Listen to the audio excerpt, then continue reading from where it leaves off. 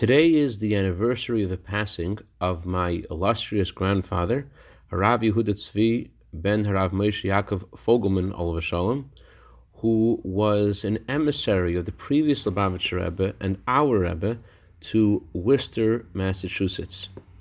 I want to share with you 3 lessons that the previous Rebbe shared with him in his formative years, that he taught to everyone he knew by his living example. Good morning.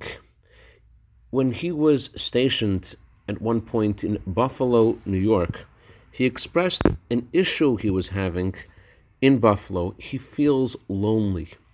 The previous Rebbe told him, "Wherever you go to spread Torah and Judaism, I travel with you." In other words, you're never alone. You're always going together with the Moses of the generation. The previous Rebbe told him in another occasion, whatever you do, do with fargenigen, do with pleasure and enjoyment.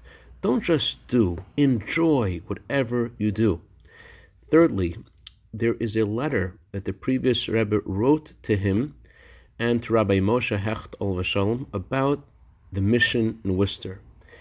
He writes, "You, my friends, be soldiers in making Worcester a place of Torah."